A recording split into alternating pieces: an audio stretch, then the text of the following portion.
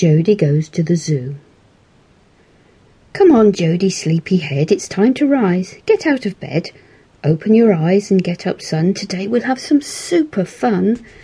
We're going out, the two of us. I've booked some seats on a special bus. It's taking us to somewhere new, full of animals and called a zoo.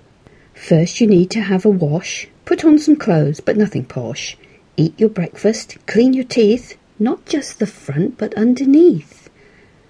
OK, let's go. Please shut the gate. We must walk fast or we'll be late. There's the coach. We weren't too slow. Let's take our seats so we can go. You're by the window. Lucky you. As we go along, you'll have a view.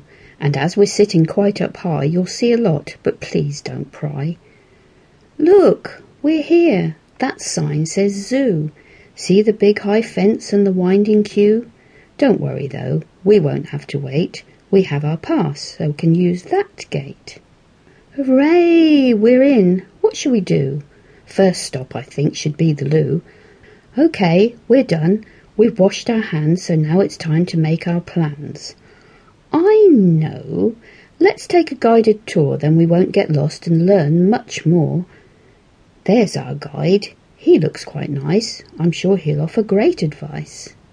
He knows the animals inside out and what we'd like to learn about. They probably all have special names, favourite foods, and even games. He'll know feeding time so we can see just what they're fed for lunch and tea. Let's concentrate on the tour guide now and learn the what, why, where, when, how. We're starting at the monkey cage. That big gorilla looks in a rage. He's beating his chest. He's not up a tree. He doesn't have a tail, you see. Other types do. See how they swing from branch to branch all chattering.